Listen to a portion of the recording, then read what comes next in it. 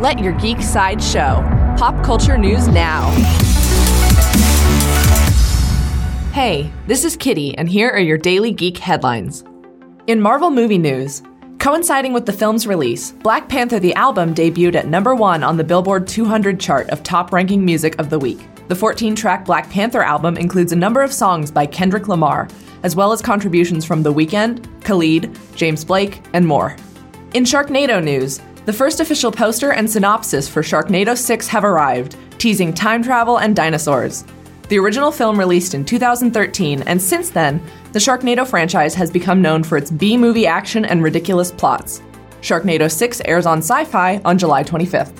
In Riverdale news, the executive producer of the Archie Comics-inspired drama has revealed that Jughead Jones will not be singing in the upcoming musical episode, due to actor Cole Sprouse being personally uncomfortable with singing.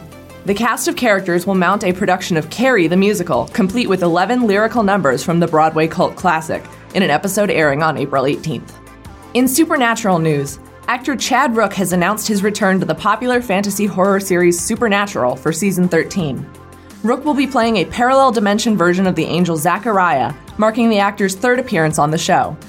Supernatural returns to the CW with new episodes on March 1st.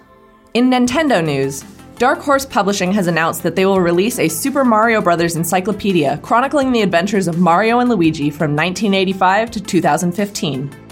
The 256-page tome will offer behind-the-scenes knowledge on 17 popular Mario games, including the stories behind well-known in-game glitches.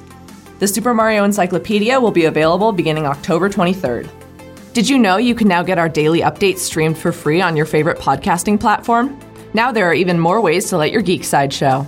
This has been your Daily Geek Headlines Update. For more ad-free pop culture news and content, visit geeksideshow.com.